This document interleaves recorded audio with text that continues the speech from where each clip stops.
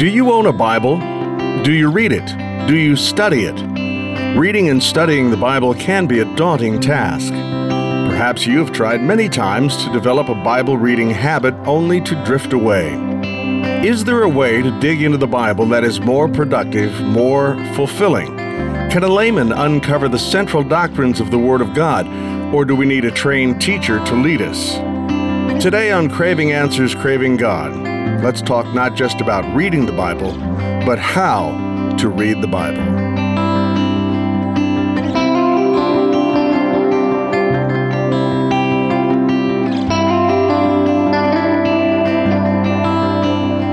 I'm Chuck Rathert with Aaron Miller. Aaron is the pastor of St. James Lutheran Church in Glen Carbon, Illinois. Aaron, do you think there is a how-to when it comes to reading the Bible? There's a how-to when it comes to reading anything. I mean, basically, the most basic level, you need to know how to read. But we also need to know how language works. And the main thing is you kind of need to know what genre you're reading. Like if you're, and actually this happened just recently. I just thought of this just now.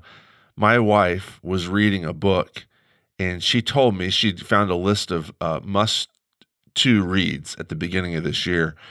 And it's a story of a Jewish woman who lived on the island of Rhodes, and she was reading this, and she's reading this in the course of reading a bunch of different novels, Angela is. And she was halfway through this book, and she told me, she said, this story is not moving at all. And the characters are interesting, but there's not really much happening in this story. The plot's pretty thin. And a couple days ago, she told me, she said, I was reading this, and I realized that some of a lot of the minor characters in this story have the same name, like the same first name. And I thought, why would a novelist be so confusing as to give minor characters the same first? And then she realized, wait a minute, this is nonfiction. These people have the same first name because that was actually their name. And she'd been reading this book as a novel she'd been working on it maybe 3 weeks, and it had just been completely weird to her. Reading it as nonfiction, she's thought, oh, this makes more sense now. He's telling a story of something that actually happened. And so it's about this person's life, and so it doesn't read like a novel. And a lot of times we come to the Bible, and we're not really sure what genre we're reading. And that's important to know what genre you're reading. And people read the Bible as, they're looking for, sometimes they think it's a rule book, and so they open it up. Sometimes I've heard people, Christians, say the Bible is God's love letter to them, and you open it up and you read it. It doesn't read like a love letter. It doesn't read like a rule book. It doesn't read like a book of inspirational sayings. If you open it up thinking, I'm going to get my inspiration for the day, it just doesn't read like that. And so to figure out what is the genre, that's the first key to reading. But if you can figure that out, it's basic language. It's pretty long book. It is long. Is it all one genre? Well, that's a great question. It is all one genre. It is a story. That's the main genre that it is. It's a narrative. It tells the story. It claims to tell the story of everything from the very beginning to the very end. Within it, though, this is a good question, Chuck. Within it, there's a bunch of tiny genres within it. So there are parts of it that are poetry, and there are parts of it that are sermons. Parts that are history. That goes along with it being narrative. The main bulk of it is history. It's a story of what God has been doing in creation. But when you get to these, you get to a section where there's rules, for instance, and you'll get to a section where there's wise sayings. And that's what makes it a little bit confusing, more confusing than even the book that my wife was reading. But if you can keep in mind that it's a story and track through the narrative events that are happening, you're well on your way to understanding the Bible. Should a person read the Bible, Genesis, Exodus, all the way through, book by book, if you want to catch on to this story? What if you're bouncing around? What if you spend 90% of your time in the New Testament and very little in the Old Testament? Are you going to get the story? No, I think you should. There are pitfalls with reading it cover to cover, which we can discuss. But I think that trying to avoid those pitfalls gets you in more trouble than just living with the pitfalls does. Reading it cover to cover, you can really get the story. If somebody's reading it, if somebody has been if somebody's been a Christian for a long time, I would say read it cover to cover, grapple with the parts that are hard to read, because the narrative parts, the parts that emphasize the big story, super fascinating. Even just the first book of the Bible is filled with lots of plot, twist, great characters, betrayals, relationships, fights, murder, lots of action, sex, lies, big geopolitical events. If you've been a Christian for a long time, if you read like that, you're going to be like enraptured with it, and then you're going to get to a section that's hard. And I would just say, keep on reading the hard section. If you're new to the Bible and you haven't read it before, I would say, find somebody who's familiar with the Bible. Here's what I would recommend you do: read the book of Genesis. You could read that; it's a page turner. Read the book of Exodus. The first half of it's a page turner. When you get to the book of Leviticus, I would, if you've never read it before, I would lightly skim it. And I would find a book, a good book, or a good friend, or you can email me. Find somebody to tell you kind of what's going on here. The book of Leviticus is a book about tabernacle regulations. God decides to live with his people, to move in with Israel and set up shop with them. And then there's this book that explains how that's going to be possible, how that a God who's perfect and holy can live with broken people. And if you know that, you can kind of skim Leviticus and get the gist of it. God's got a way to make his people clean so that they can live together with him. But I wouldn't skip it. I would still read it all the way through and keep on reminding yourself, this is a big story I'm reading. Okay, so we've dipped our toe in the how-to question here. I think that the Bible may be unique in that if you're a Christian, if you're a churchgoer, you're going to hear lots of Bible readings over the course of the months and the years. You're going to develop a familiarity with it, and you may never, ever once crack it open at home. I don't think you can say that about any other book, War and Peace or anything. What do I know about War and Peace? I haven't read it. I don't really know anything about it. But a person who's in church with some regularity is going to have a lot of exposure to Bible stories and Bible reading. And that may lead to, I don't really need to read it. I mean, I've heard it all my life, and I haven't read it cover to cover, but I have a pretty good familiarity with it. So I don't read it at home. What would you say? Well, I would say if the Bible is, I talked about it being a story. This is definitely the case. It also is, it is God's word. It's what it calls itself. All scripture is breathed out by God. One famous part of the Bible says to us. If it is God communicating to us, God speaking to us through this story, in this story, it's important that you be reading it and involved in it, because that's the way relationships work. If talking to Christians now, if a Christian says, most Christians I know wouldn't say this out loud, although many Christians I know actually do this. I go to church, and so I don't really need the Bible. I would say that's like saying my wife and I go out with friends every Friday night. And, whatever, we go to a movie, we go get dinner, and we hang out.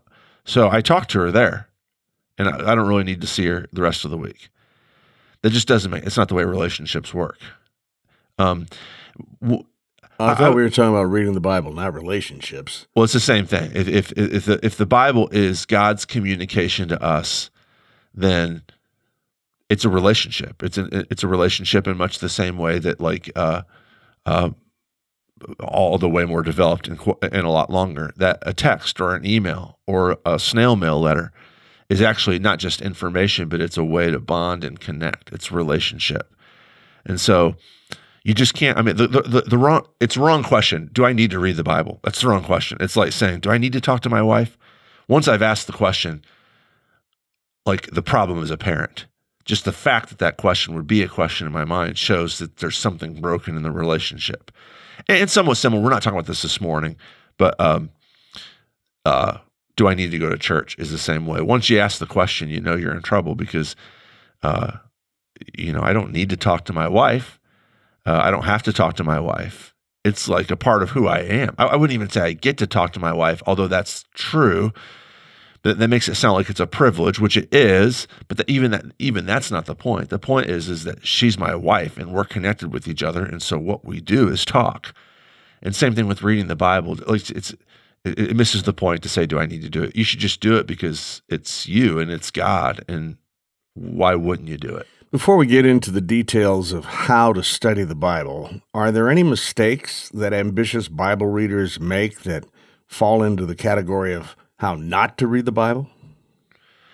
Yeah, I mean, and it goes, I would say it goes back along the lines of what I said earlier about genre. Don't imagine that it's all going to be the same thing, and you don't need to treat it all the same way. If you're reading the book of Genesis, I would get into that and dig down into that. If I'm reading the book of Leviticus for the first time, I'm going to give it a nice skim over. I'm going to read it as quickly as possible and get the gist of it. And you make a mistake thinking, I really have to dig down into this and figure out what this means. I would just do a flyover. A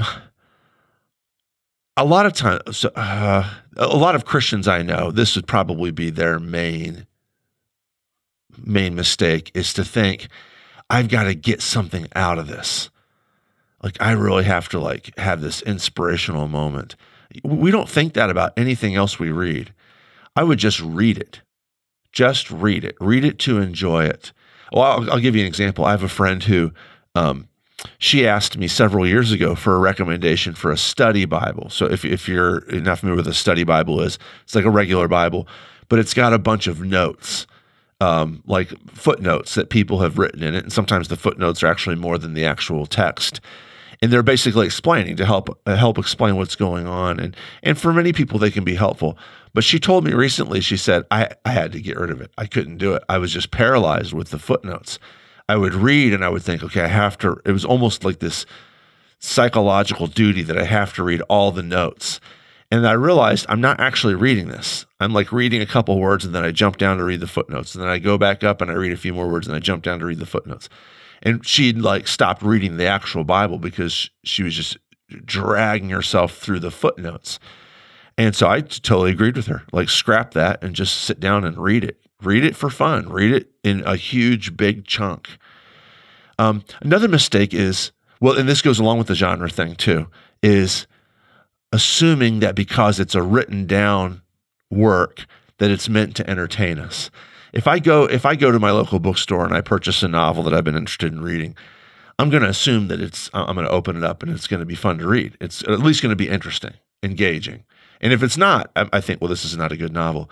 There are some parts of the Bible, again, back with the book of Leviticus, we keep on picking on Leviticus today, or I do. There are some parts of the Bible that are meant to be boring. The book of Leviticus describes the routine, the mundane routine of Israel's worship system. It's meant to feel boring. And so when you get into it and you're bored, don't think, oh, what's wrong? Either I'm not getting this or this is just lame. It's like reading a cookbook for fun. Yeah. And that's what you do. That's a good analogy. I wouldn't, if I'm reading a novel and in the novel, for whatever reason, there's a chapter that's devoted to the description of a dinner and its preparation, I would not read that chapter in the same way. Oh, Robinson Crusoe is like this. Everybody's read Robinson Crusoe. It's a fascinating story about a man who gets lost on a desert island, but there's huge chunks of that story that are descriptions of how he built his hut. And you just can't read that. You can't read Robinson Crusoe like a traditional story. When you get to the hut descriptions, if you're not interested in the building of a desert hut, you're just going to have to kind of glide over it. And I would recommend doing that. And people get in trouble when they don't do that. And then they get burnt out because they're trying to figure out what it means and it gets boring and it bogs them down and they just stop. I would say just skim over those parts. All right, so let's suppose that I'm familiar with most of the Bible's great stories. I have a general understanding of what's in the Bible. I would like to begin a Bible reading discipline, but my previous efforts to stay with it have failed. Let's do the how to read the Bible. Yeah. What advice do you have for me? All those stories are good. Of course, I would say that. I'm a Christian. Connect them to the larger story. Don't read them as isolated stories. Read the whole Bible and find those isolated stories in the story of the whole Bible. And I'll tell you why. It's because it would be like, reading a novel. I'm trying to think of a novel here, like Huckleberry Finn by Mark Twain. And if you decided, every day, I'm going to read a couple paragraphs at random out of the middle of this, you would kind of get a gist of what's going on over the course of several years of doing that. But you still wouldn't have the whole thing, and you wouldn't know how it all works together. You wouldn't know where Huck was headed on the river, what the goal was, why he was on the river. Read the Bible. You can read isolated stories, but also read it as a whole. Read it from beginning to end. And I'll tell you, this is the big reason why this is maybe the most important thing I'll say in here this morning is when you read the Bible from beginning to end, you see that it's this grand story of God's desire to build this perfect world and how humans have fantastically screwed it up. But that God decides, I'm going to rescue my broken and fallen humans and the creation they destroyed by myself becoming a human and living with them, dying the death they should have died, rising from the dead, and by rising from the dead, infusing them and my creation with the power to be made new again. And so if I'm reading, and now if you're not a Christian, you're not familiar with the Bible, this might be a little bit foreign to you, and just kind of play along for a second here. If I read a story about, for instance, David and Goliath or Noah and the ark, and I just read that by itself, my temptation is going to be to just read that as some sort of morality tale. David fights this giant, and what am I supposed to think about that? Well, maybe it's supposed to help me fight my giants. It's supposed to help me be brave when the giants of the culture or of the world are against me, or the giants of my bad circumstances are fighting against me. But if you read the story of David and Goliath in light of the whole big narrative, you'll see that what's actually happened is that God has decided to choose this guy, David, to be the person who's going to be the great grandpa of him when he becomes a human. And so David isn't he's not me and you. He's like the forebear of the Messiah, the one who's going to come and set things to right. And because of that, because he is the anointed one, the great-grandfather of the Messiah, when he kills the giant, it's not a story about me killing the giant. It's the story about God's plan to kill the giant through his anointed one. So I'm not supposed to look at the story of David and be like, what does this mean for me? I'm supposed to read the story of David and know God's got my back. Whenever the giants are out there and they're attacking me, God is sending someone. He has, from here on our perspective on this side of Jesus, historically, the Jesus event, God has sent someone to defeat the giants. It's not about me defeating the giants. And see, that's a mistake that people make sometimes. Instead of focusing on the big picture and how God sends people to beat our giants, specifically, ultimately, finally, Jesus, that's what I'm supposed to be focusing on. You only get that if you can read it in the whole story. That may be the biggest mistake for those of us who attempt to read the Bible, and that is, instead of reading it to discover what God reveals about himself, we're constantly searching for ourselves in the Bible text. I'm trying to find me in this story or that story. Yeah, that's totally true. Another side of that too, Chuck, is that I'll talk to people who'll be like, "You Christian? I mean, you guys have the Bible, but the Bible's filled with all sorts of horrible things. There's people doing bad things. There's guys like, just take David. He mistreats women. He kills a friend of his. Like, you guys act like this Bible's like this good book, but it's full of like nasty people." And like, if you've read the whole Bible, like in the story, you'll be like, well, yeah, that's true. But David, they're people. Yeah, David he wasn't ever supposed to be like my model for good living. He's as broken and as screwed up as I am. David needs to be rescued just like the rest of us. And when you read the Bible, what you'll see is there are no good characters. They're all broken and bad people. There's only one good character, and that's the main character, Jesus. He's the only person who actually does right consistently through the whole story. So you're a preacher, you're a teacher, you teach Bible study, you do this every week. So maybe on the day where you're not feeling really like you want to study the Bible, you have to do it anyway because you got to get ready for the coming Sunday sermon or the Bible class. If you had turned out to be a refinery worker or a coal miner, do you think you would have been as involved with the Bible? Maybe not as involved as a pastor, but a person who studies the Bible at home on your own time? Well, I certainly hope so. I mean, I can't say what that would have looked like. Because then you'd be like the rest of us. Right. And what I'm encouraging everybody who's listening, Christians and non-Christians alike, is to get into the story of the Bible. I'll be transparent with you. I mean, there are times when I study the Bible because I've got to get a sermon done and my heart's not in it. That's not right. I don't want it to be like that. There are times when it's not like that, of course. There are times when I can't stop reading this. You know, 1 Samuel always gets me. 1 and 2 Samuel always gets me. Like I can't stop reading. It's a page turner. And I'm loving it. There are parts when I'm overwhelmed with God's commitment to rescuing this world that's rebelled against him. Like that self-sacrificial love that loves me even when I'm a turncoat, when I'm a rebel against him, when I'm overwhelmed by that. I think that all of us go through that, where sometimes it's easier, sometimes it's hard. It's like, again, in any relationship. Sometimes like being married is it's a real pleasure. And sometimes it's a real chore. And that's normal. That's normal. But whether it's a pleasure or a chore, I still go home every night and talk to my wife because that's who we are together. And the Bible's the same way. Sometimes for me, just like I imagine for a lot of readers, it's a real chore and sometimes it's a real treat. But you do it because it's God for me. He's on my side. So I'm assuming that since you have both experiences, you know what it's like to sit down and read the Bible and just read it and just really enjoy what you're reading. Right. And there are other times when you sit down and read the Bible, either because you have to or because whatever the reading of the day is, Leviticus, you're going to have to push through it. Right. Have you developed, because of your discipline, because you have to do this in order to be ready for Sunday, do you feel like you developed a how to read the Bible system that would work for others?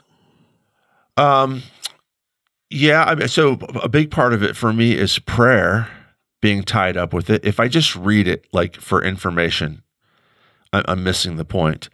Just like if I go home tonight to dinner and I tell Angela, okay, talk to me, talk for a half hour straight. Tell me what's going on, what you're thinking, what happened during your day. And I don't say anything back. That's going to be a very, very stilted conversation. So when I read it and I'm asking God as I'm reading it to speak to me. I'm thanking him for what he's done for me. I'm asking him to do stuff. I'm reflecting on what I'm reading and responding to him accordingly. If it's a hard thing to read, if it's like, if it's something that's pointing out my brokenness, I ask for forgiveness. If it's something that's pointing out his greatness, I praise him. If it's something that's pointing out how good he is and how sovereign and in control he is, I'll ask him to answer my request. But to do it with prayer is important.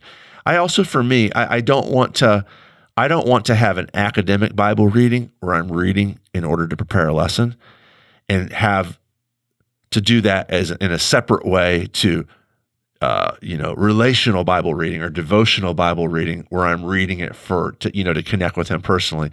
I don't want that. I want those to be the same thing in my life, but because they aren't sometimes, I do have outside of like sermon preparation or Bible study preparation, I do have a system of reading that's just purely for fun, for, and I shouldn't say for fun, but purely for relationships. Sometimes it's not fun. Sometimes it's hard when it exposes my sin. But, I every day I'll read chunks of the Bible just because I want to be close to him.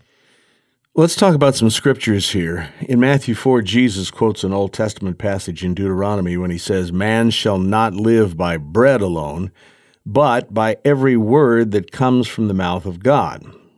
We know that bread sustains life. Right. I don't know if War and Peace or Moby Dick sustains life or not, but apparently, according to Deuteronomy and Jesus in Matthew 4, Bible reading sustains life? Yeah. Yeah? Yeah, I think that, just a real quick side comment, I actually think that Moby Dick does as well, not in a different way, but we used to study in school, we used to have to do the humanities. When I was in high school, we had to read Shakespeare and read John Keats and read Mark Twain, and we called those the humanities because we realized that studying history and literature and music and philosophy, that was all important to our development as human beings. Now we've gotten away from that because we don't care about that as much. We care more about money and production, and so we emphasize. This is like an old right side of the brain person complaining about the younger generation. Now who cares about that stuff? What we need is science and technology, which is super important. I'm not poo-pooing that or downplaying that at all. But that's a part of being human too, is understanding how science works and how technology works. But you really do need to read. Reading, and I know people are like, I don't like to read. Okay, well, just do it. You should do it. It's an important part of being human. Now, the Bible's different than those because it insists that it's God himself speaking to us. So again, I need to eat food to survive. I need to gulp oxygen to live. I need clothing and shelter in order to not die from exposure. I need relationship with other human beings in order to be a social human being. That's a huge part of mental health. And most importantly, I need the God who gives me all these things, but I need him personally because outside of God, I'm not as human as I would be with him. And so reading the Bible, along with the other spiritual disciplines, along with prayer, along with Christian worship, along with receiving the sacrament. These are all the all important part of I need God to live. In him I have my life and my breath and my being. I can't live outside of him. And a part of reading the Bible every day is an acknowledgement that God, I am in this relationship with you, or I want this relationship with you. Give yourself to me. I need you. So if you want to live, if you don't want to be dead in a week, you're going to have to eat bread or something. You're going to have to consume something.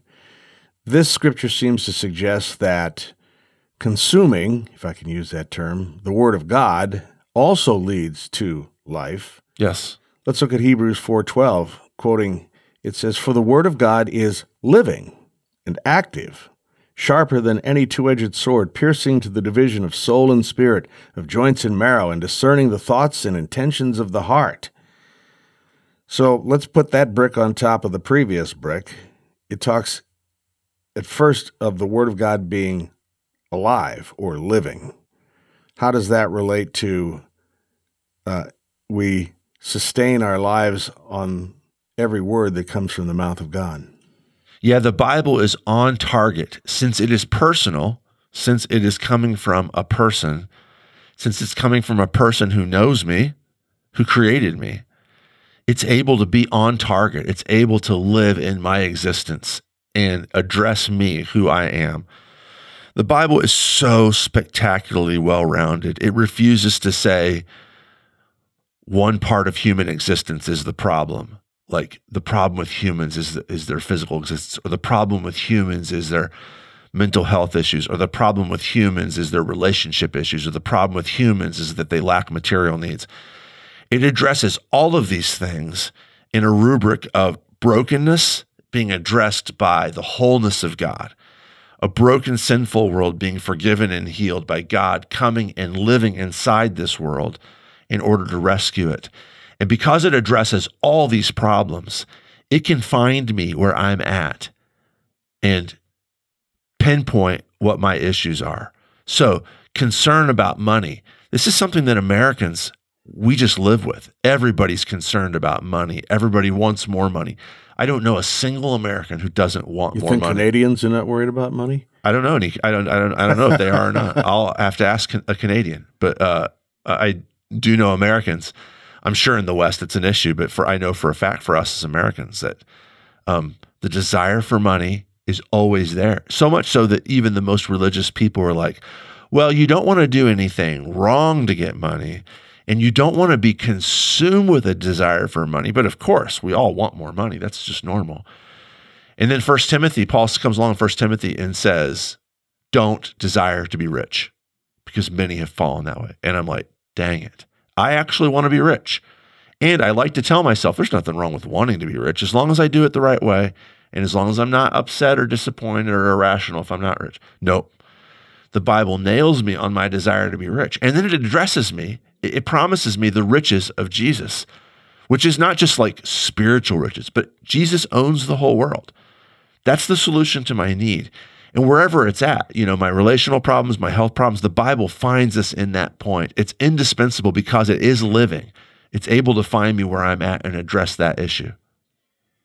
Here's a long quote. Bear with me here. The Apostle Peter wrote in his second letter, quoting, "And count the patience of our Lord as salvation, just as our beloved brother Paul also wrote to you according to the wisdom given him, as he does in all his letters when he speaks in them of these matters. There are some things in them that are hard to understand, which the ignorant and unstable twist to their own destruction, as they do the other scriptures." Now, if the Apostle Peter acknowledges that there are some Pauline texts that are hard to understand, how can the Bible novice or maybe even the Bible expert ever hope to become competent in personal Bible study? Same way we become competent in anything. There's always a learning curve in everything. There's always a learning curve.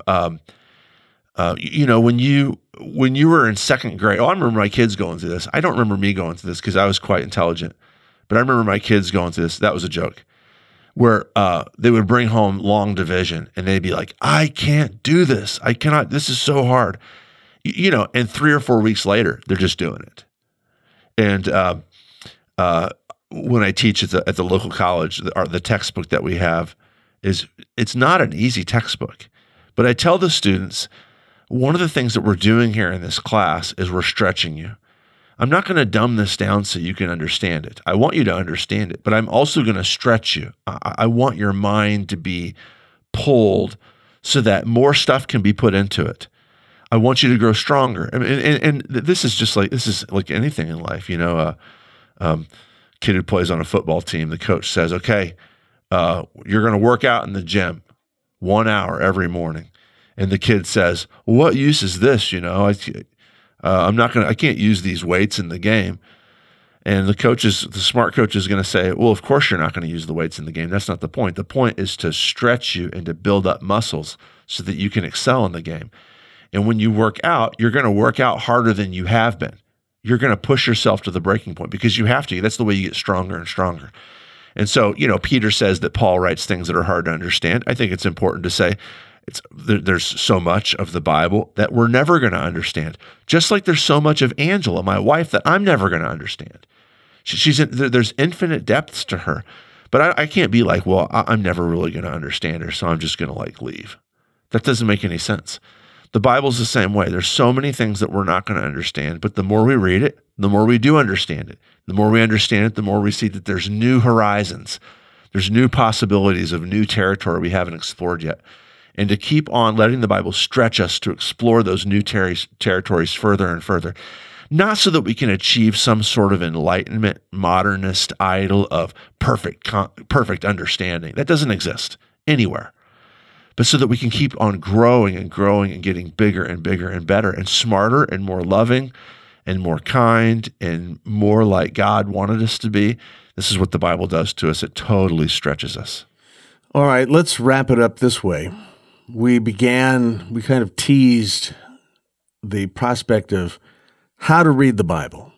Somebody is listening to us, And when we said there are people who have started Bible disciplines and have failed and failed and failed. So that person has been patiently waiting here for about a half an hour, thinking they have their paper and their pen ready, that they're going to get step 1, step 2, step 3, do these 3 steps, and that's how to read the Bible. Obviously, it's not that simple. But can you give us something that this person can take with him or her today that will help them get started and maybe not fail? Well, it's kind of summarizing what I've already said. First of all, you just do it. You just do it. There's no 3 steps to being a good friend or a good spouse. You just have to be with other people. You just have to do it, and you have to give yourself up to them. So just do it. Give yourself over to the process. I am going to do this. That's the first thing. The second thing I would say would be to read in genre, to be aware of what you're reading. When it's narrative, just let it go. If it's something like the book of Leviticus, like I've said, skim it. If it's something where it's like this real intricate teaching, much of like what you get with St. Paul's letters, go slower. But you have to pace yourself. Go faster in the stories. Go slower in the intricate teaching. Skim the description of how to build the desert hut from Robinson Crusoe. So read in genre. And the third thing I would say is read relationally. Read with prayer. Just read knowing this is God speaking to me, and I'm going to talk back to him as I'm reading, and I'm just going to be with him. And however he is in his word, I'm going to be with him because that's who he is, and he's for me, he's on my side, and he wants a relationship with me. I think that answers the question. Dear listener, if you take some of the advice offered on this podcast in an effort to continue or even renew your personal time with the Word of God, let us know if or how it has helped you. Maybe you too have a suggestion regarding the how-to of Bible study. We always enjoy hearing from those who listen to Craving Answers, Craving God. For Pastor Aaron Miller and our production manager, Larry O'Leary, I'm Chuck Rather.